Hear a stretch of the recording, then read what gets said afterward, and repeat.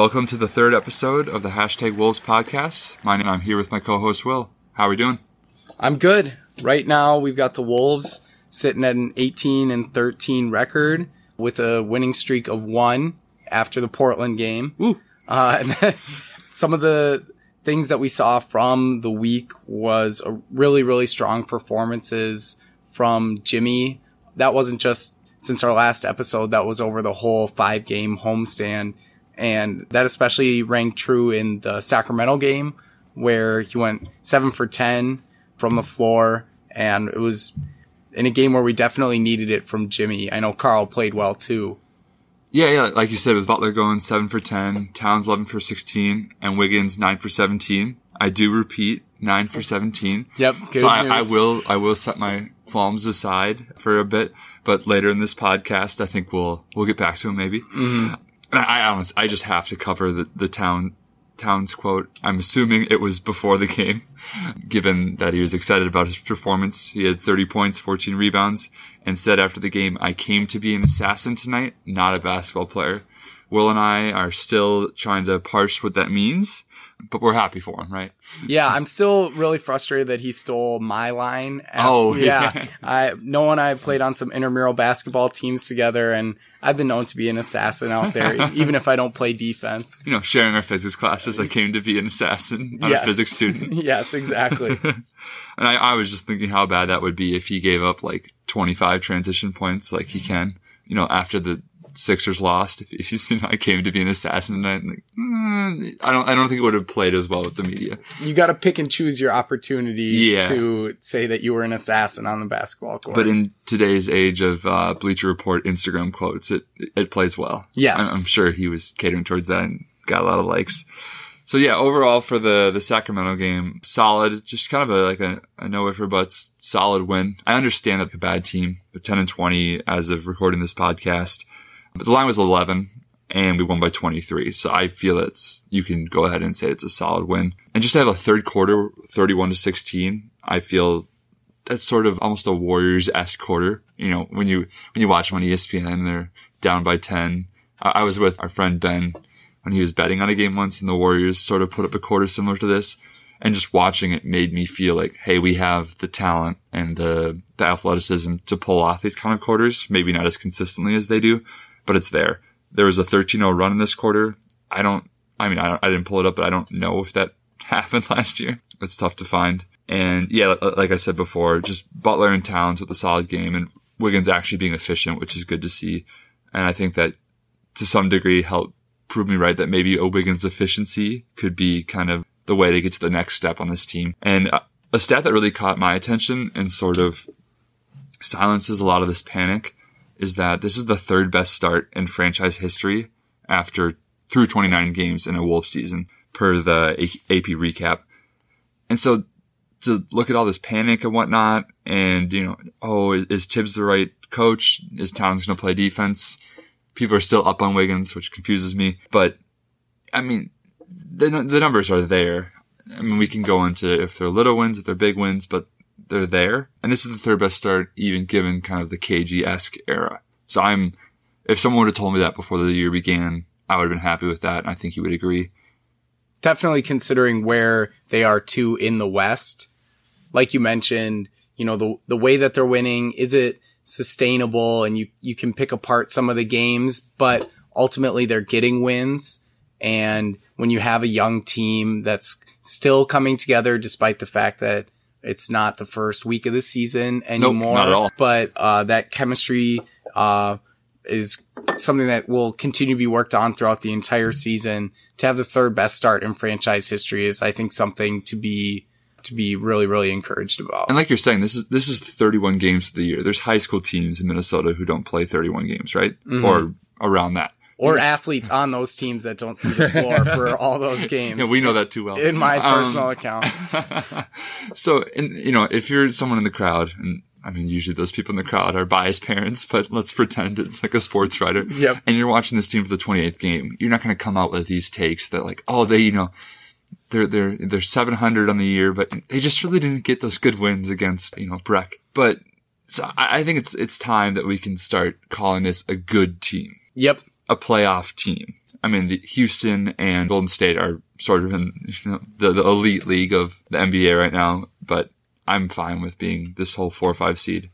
After all this hype, I guess that I'm talking about, there was a different type of game against Phoenix that you should probably cover. Yeah, definitely. The Sacramento game inspired a lot of confidence because it was really a runaway win, which we haven't seen much from the Timberwolves. A lot of their games are really, really close. And beginning of the season, we saw like the runaway losses against like the Pacers and things like that. So It was good just to prove sort of the margin of victory haters wrong, I guess. Right. And then, like you said, you compare that with Saturday versus Phoenix, which was a bad loss to a bad Phoenix team. And how that really is shown is by looking at some of the differentials from the game. So the Suns bench scored 69 points to the Wolves 20 points, and 10 of the 20 points came from just Tyus. So some of that is the Suns bench players really having the games of their life. But I mean, it'd be interesting to go back and see when's the last time a bench scored 69 points. Yeah, it's absolutely crazy. I think I heard that some of the Suns bench players played more than the starters. So I don't know what Tibbs he probably pulled out even more of his hair at the thought of that. And then his team lost on top of that. So the Suns bench really killed us. The Wolves had 23 more field goal opportunities than the Suns and still lost. They forced 27 turnovers to the Suns, just forcing 7, which similar to the Sixers game. Very similar to the Sixers game. So a little bit of a trend there of forcing lots and lots of turnovers, showing that the Wolves can play defense, but then not being able to pull out the win in a close game. And then the last differential I thought was really telling was that the Suns went 31 for 35 at the free throw line, and the Wolves went 17 for 24.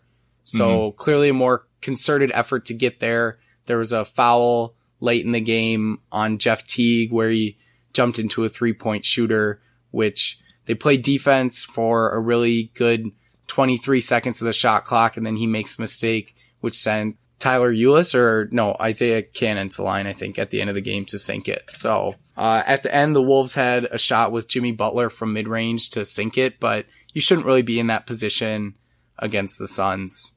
No. And I also want to touch on just the even getting to the line aspect. I can see here that the Suns were more efficient at the line, but even getting to there, a lot of what builds into these advanced stats that a lot of these sites are trying to build for an apples to apples comparison, just simply sometimes as a big part of the formula as FTR, or just like your free throw rate, like how often you get to the line. Just because even if I'm a bad shooter and I throw up a crappy layup, but I'm able to kind of, push through the lane and get a foul, I'm there for 2 shots. So just the fact that they get off 35 shots versus 24 and they're more efficient and there's this bench scoring. I mean, it's more, we always talk about these box score games where you just sort of scroll through like your app on your phone and you're like, okay, I can see what happened here. Like we dropped the ball. It's a game where we're supposed to win.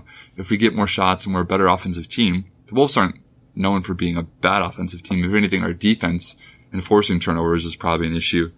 So if we have that opportunity against a Phoenix team, let's pull it together. So there's just not really an excuse, I would say. I definitely agree. And the free throws made a difference, but you would think you'd be outweighed by the Wolves getting so many more opportunities by forcing so many turnovers. But they really just let the lead slip in the second half, and in the fourth quarter kind of ran out of gas. And we haven't even touched on the really important advantage that the Wolves had. They were playing in strobe lights that night, their green statement uniforms. Noah, I'm going to put you on the spot. Your thoughts on the statement unis. Go. You know me, I try to fly low on these things, so I'm usually not big checking out the unis. I've never heard more talk about uniforms than this year. Mm-hmm. What I will say, I think they were less bright or less annoying than the pictures, which isn't saying much, I understand, but I think they were watchable. Okay. Have you ever seen Baylor's neon uniforms? Yep. In NCAA basketball? I don't think they're as bad as that. I think you could wear it and not just look like a goon or something, just goofy. So I thought it was all right. I'm more of a typical jersey kind of guy, but I get the whole statement aspect of it. It makes us talk about it. It attracts the media to it. So I guess I'm okay with it if it brings dollars to the NBA. Yeah, and is my cynical take.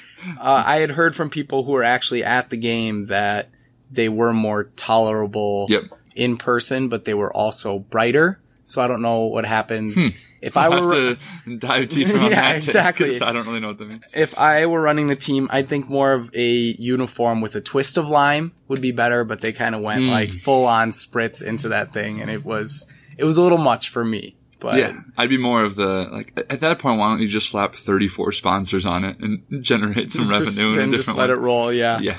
Definitely by Sprite, the way the color scheme was mapped out. So we lose to Phoenix on Sunday in a really close game, and then have a comeback win of our own against Portland on Monday. It started out as a pretty ugly game, especially with the Blazers shooting a great percentage and Wiggins and Towns starting slowly. I didn't really have much faith in our offense, but the positives of the game really from start to finish were Jimmy Butler's scoring, and you wrote down here Jimmy. He was the positives of the game there. So he started out scoring steadily, and even in one of the commercial breaks, FSN ran a December to Remember segment. It really couldn't have been more timely because he must have like heard it on the sideline somehow, because he carried us to the win in the fourth quarter. And Crawford also played a pretty good game, kind of living up to that microwave off the bench role. It was really amazing to watch him score down the stretch. For Portland, CJ McCollum played pretty well. I'm a big fan of his as another player around the league. He killed us one-on-one. Nurkic played well, and Ed Davis was probably picking glass out of his teeth. He was eating us up on the board so bad. So ultimately there was a point where the Wolves were down 8 minutes left in the fourth quarter and came back to win. And Jim Peterson had tweeted out some pictures about the last time that had happened for the Timberwolves, the comeback win like that. And Luke Ridnour was on the team and hit a runner to win it. So that's a very old timey. Yeah, it was really old timey. That's why we're not competing with the Rockets and the Warriors right now, is Luke Ridnour. Yeah, that's true. We could use a little bit more wing depth, and he did play two for us. Maybe a little more busted ankle Pekovic. Yep. Yeah, just bring it all back. Just trying to justify the reason I have his jersey. Yeah, we need to get some more miles out of that thing. So Portland is a pretty good team. After the game, I checked and they were slated in the 5th spot in the West. So we beat a playoff team, which is always good to see, because especially this homestand, I didn't think we played a lot of inspired or really menacing competition. But Portland's a good team, and Lillard didn't hurt us too much, and we were able to scrape out the win, again, thanks to Jimmy Butler. Yeah, I want to give more credit to Butler, and honestly, maybe less credit to Crawford. His stats were there this game. There's no doubt about that. He came off and he was the so-called microwave off the bench. But I think that's almost just like, and this is probably me hating on Crawford, to stop me if I'm getting out of bounds. I will, don't worry. But I think it's just variance. You know what I mean? Like, if you're going to come out and you're just going to be crazy and you're going to shoot whenever you want, pretty much off the bench. Because you look at Crawford's box score, and he doesn't have a ton of shots off the bench, maybe, but it's because he doesn't have a ton of minutes. Like, we're comparing this guy to Wiggins and Towns, so of course he has less shots than them. But when he is on the floor, this man is shooting, and so that can lead you to, you know, a Black Mamba 81-point game, or it can lead you to going 1 for 7. And so I think these things balance out, and I think this was a good night at a good time. I'm happy for him, but I'm maybe partially heated about this segment. A certain coworker who loves like Wiggins and Crawford, who knows how to get me going, came in and was just like, yeah, like Crawford, like, look at him. Great game. And I just, in my head, I just had like sample size of 1 and all these things, but like it was a good game, but I don't know, like I would attribute it more to Jimmy sort of coming out as the leader of this team. Yeah, I'd agree with some of your Crawford take. I'd spin it like a little bit differently in that I think his role is different than Wiggins. He doesn't need to score consistently, especially if Belly comes back. Right now, we really need him to be more consistent off the bench. But in this game where Jimmy started out really well and really closed out the fourth quarter, there was this point starting in the fourth quarter where the Wolves didn't have scoring options, and Crawford is a guy that can go get you a couple buckets with some jumpers. And if there are nights when he's off, it's really frustrating to see analytically or just watching the games. But this night he was really dialed in and gave the Wolves some buckets to say, okay, we can actually get back to this game. And Jimmy took over from there. So do you think that his variance lined up on the right night? Or do you think that he has sort of this clutch gene, like, hey, I know we need this spark now, I'm going to go ahead?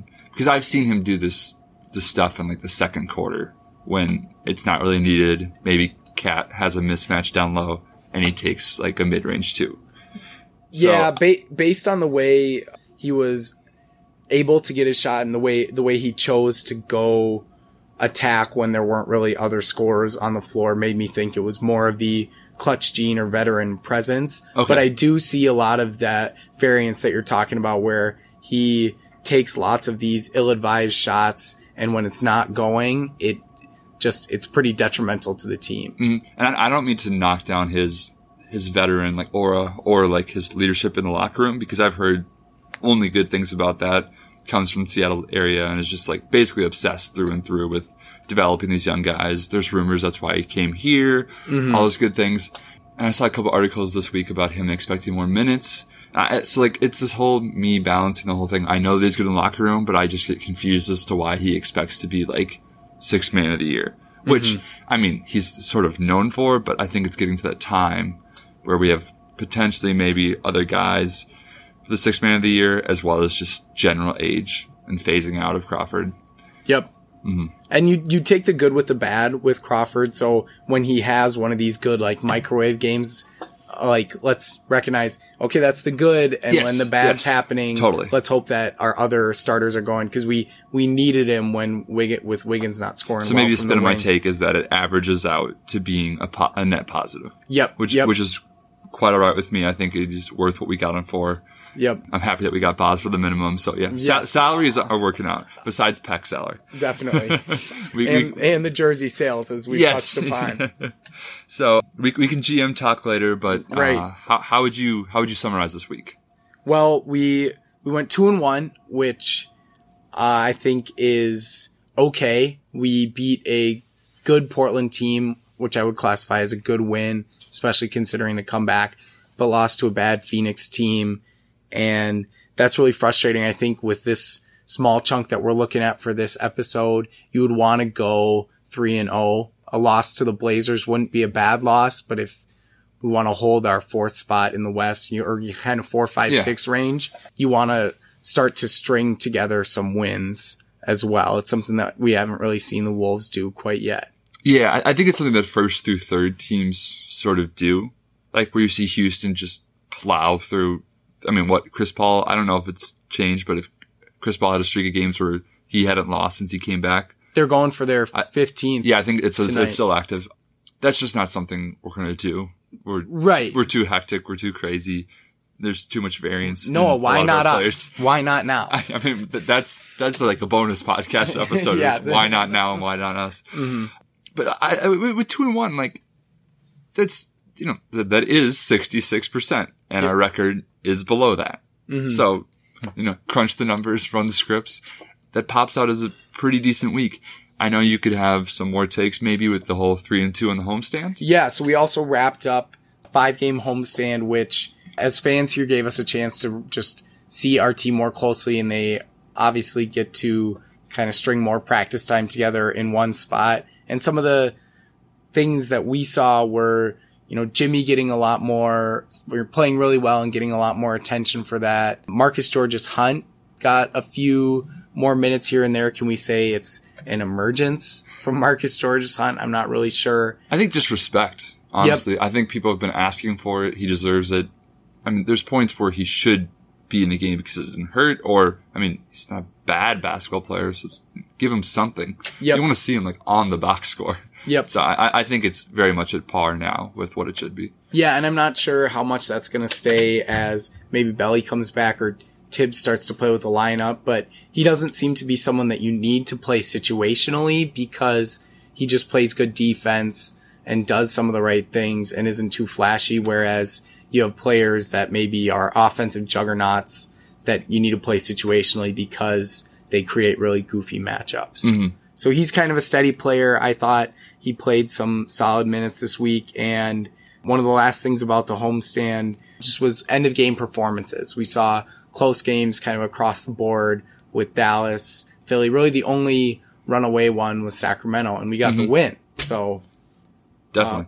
And I think we saw Jimmy just kind of emerge as part of the reason that these close wins were etched out. And I think Jimmy knows when to take over is I guess what I'm getting at. And I think that's a good sign of team leadership. No one, I guess there was the whole Towns debate. Is he going to be the leader? Wiggins, just because of his play and I guess personality, I don't really see it. So I think it was left up to a Towns Butler debate as to whose team is this. Taj, I love and everything, but I don't think he puts up numbers that kind of make you the headliner. And so I think Jimmy's really emerged as that. I guess the media has definitely grabbed hold of that. Just going 7 for 10. He did have a pretty bad game against Phoenix, right? 5 for 18 and then 12 for 21 in the third game. And ESPN, Real Plus Minus, now has him at 6th behind Harden, James, Curry, Giannis, and Chris Paul. So it's good company to be in. I did cherry pick a stat where he is 6th, value over replacement player. He's 18th.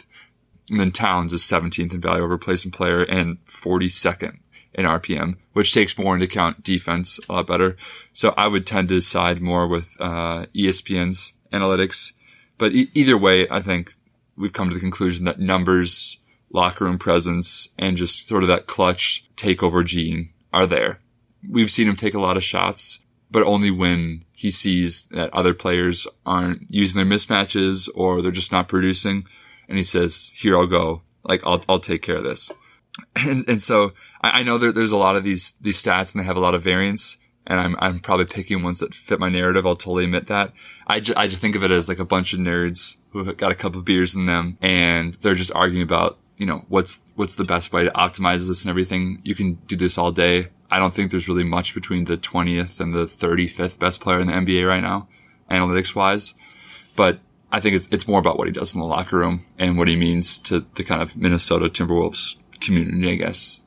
And there are tiers too when you talk about kind of the 20th to the 35th. You're looking at the good players in the league who maybe just miss out of the All-Star game or right on that, kind of on that bubble of players receiving votes. But when you look at Jimmy at 6th, you are looking at one of the top two-way players in the league, which is what we were promised when he came here. And this week especially, he stepped out and showed that he's living up to that promise for sure, helping the Wolves get wins and emerging as the leader for this team, I would say for sure. Yeah, I just definitely have to agree. And I think the analytics have been trending that way. Well, the media has been trending that way because of the emergence of these analytics. We're appreciating two-way players more now. You see Paul George, you see Westbrook, ripping down rebounds, even though he seemingly really can't shoot right now. And I think that trend will only continue.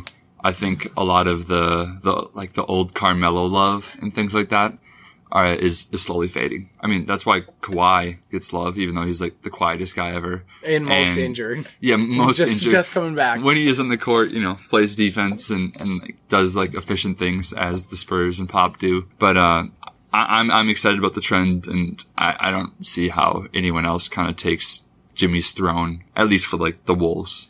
I mean, I think Carl is just too young, and I think at times he's just not all there really with the defense and everything. Yeah, I was just going to incorporate some eye tests too. You have all these analytics listed here, but when we watched Jimmy play, Tyus had a fast break layup that he laid in, and the Suns called a timeout on Saturday, and you could see Jimmy walking off the court and messing with him, kind of saying, "Why didn't you put it?" Or even yelling, at right? Him. Yeah, but put it between your legs and go around your head. Where Tyus seems kind of like a straight and narrow guy. Where and Towns will get kind of fired up at the refs, but Jimmy just seems to compete, have fun. He gets fired up and gets technicals if we would need him to. He interacts with the crowd when we need him to. Yep. He just seems like he's just your guy. He's your guy. You know what I mean? He's your go-to. Yeah, I just don't I wouldn't stop short of just saying I love Jimmy. I'm glad we have him for so many reasons. Yeah, I've seen a lot of the recent like social media sentiment be like the next KG vibe for the Wolves. I think it's getting there. I think KG had the Minneapolis area more captivated, but I mean it's been half a season, so in time we'll see if he pulls it out. Yeah, closest thing we've had. I loved. Kevin. Oh, definitely. I loved Kevin Love. But Jimmy just gives a different kind of aura to him. Kevin captivated Minnesota in a different kind of way. The numbers might have totally been on par with Butler, but he wasn't a leader type. He wasn't, the media wasn't as captivated by him. Like, there's just these other things that just weren't there. Yeah, it was really just the box score. Yeah, giving Kevin some credit, he was kind of he did do commercials pretty well as he was getting a little bit more famous. So he was a media darling in a little bit of that way, but also the team's winning now. So you incorporate that piece onto what we see and we like about Jimmy. So I want to give Kevin Love a little bit of credit 25 wins. But. Yeah, giving us a mainstay, kind of a holdover between Garnett and now the new golden age of Timberwolves basketball. Or at least what people expect out of us. Yes, exactly. Wolves actually have a game tonight that tips off in about 5 minutes. So we're going to stop the recording here so we can catch the game, and we'll cover the Denver game first thing next episode.